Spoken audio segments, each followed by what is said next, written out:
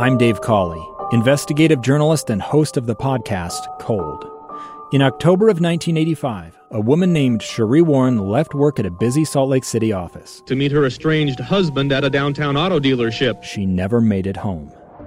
Cherie's car surfaced weeks later in Las Vegas. In the parking lot of a hotel casino. No one knows how it got there. Strange. It was strange. Both Cherie's estranged husband and her boyfriend raised suspicion for investigators. I kind of thought that he might have done something. But no arrests were ever made.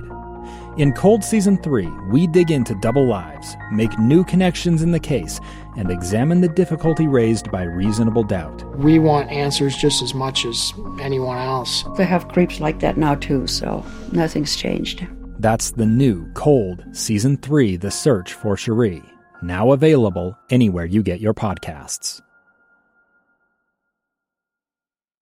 Welcome back to Live Mike. I'm Lee Lonsberry. In just a moment, we'll be speaking with a professor at Utah Valley University about a fascinating line of study.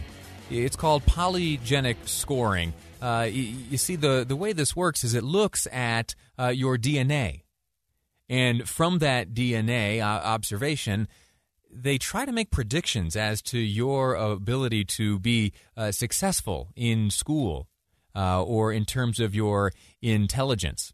It's an interesting thing. Let me ask you, parents, if you could tell how well your child would perform in school before they attended it, would you want to know?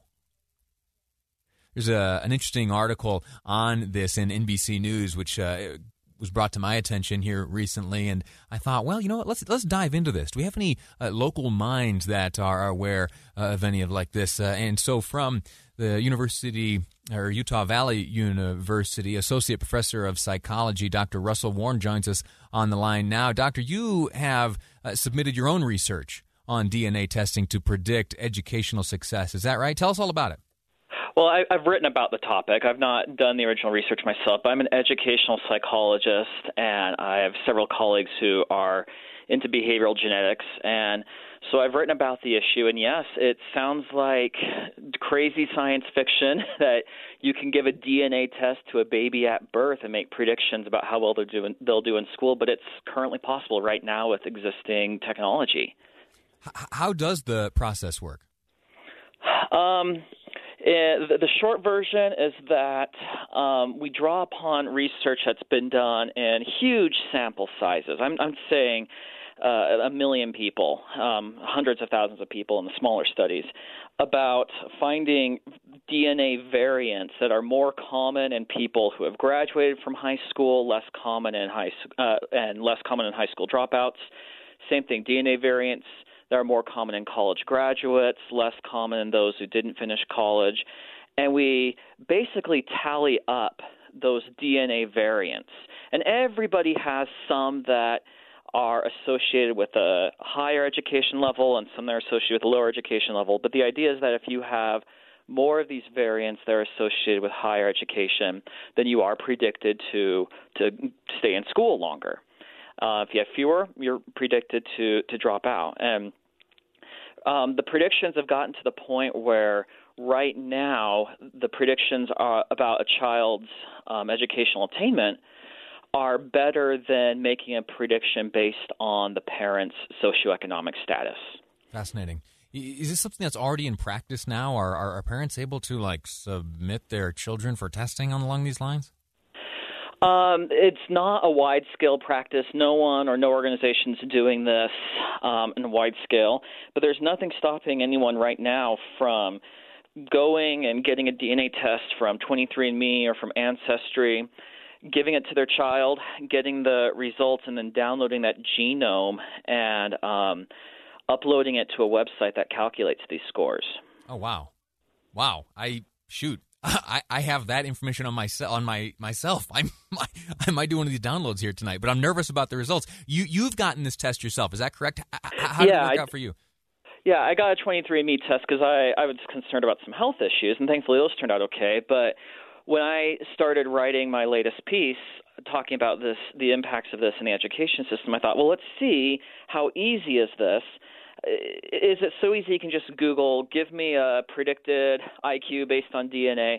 No, it's not that easy. You do have to know a little bit, but I think it's only going to get easier. Every technological breakthrough gets easier to implement as early adopters adopt it, and then it spreads to other people.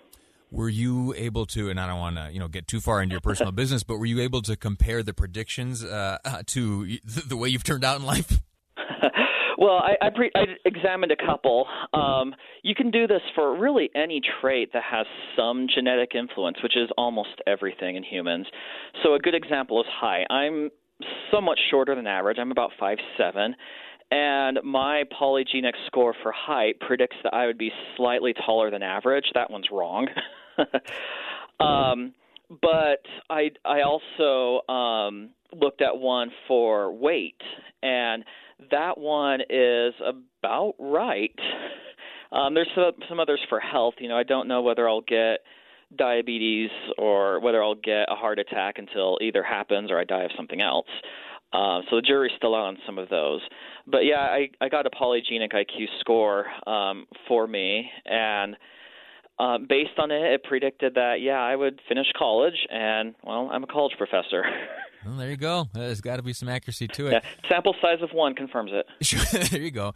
There is some measure of controversy behind this type of genetic study. It could be misapplied. You think about issues like the potential for eugenics or something like that. In fact, it reminds me of something from that movie Gattaca. And keep in mind, this child is still you, simply the best of you. As you write about this field of research and this in this process, where do you stand on all this? Well, I think that we should use the scores, but we should never use them as the sole basis for making any decisions, because these scores are only going to be perfectly accurate if a trait is 100% genetically determined. And there's almost no educational traits that are like that. In fact, I can't think of one.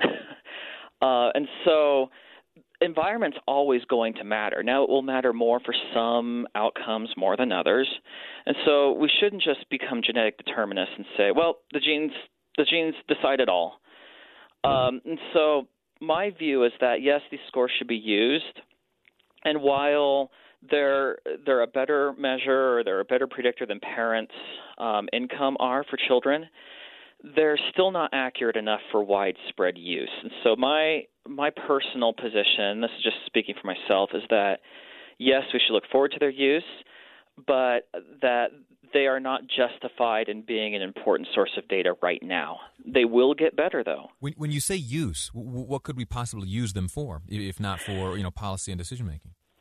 One of the things that excites me the most is giving a DNA test to a child at birth and then discovering, whoa, this child's at risk for autism. So let's start the intervention for them at age 3 months or 6 months instead of 3 or 5 or 6 years, when their behavior might be and their condition might be a lot less malleable. On the other extreme, I can imagine that also for dyslexia. Instead of waiting for a kid to fall behind in reading from their peers, let's give people who are at risk for dyslexia the intervention while they're learning to read, so they can start off with the help that they may one day need. Understood. Dr. Russell Warne, thank you so much for your time. Got to let you go. Time is tight. But again, Dr. Warne, Associate Professor of Psychology at Utah Valley University. We've been talking about polygenic scoring. A fascinating conversation. Look forward to speaking to you again sometime. Great. Thanks for having me. All right, Doctor. A quick break. When we return, I want to share with you some of my observations that came from last night's debate between the two candidates for Attorney General here in the great state. That's coming up on Live Mike. I'm Lee Lonsberry, and this is KSL News Radio.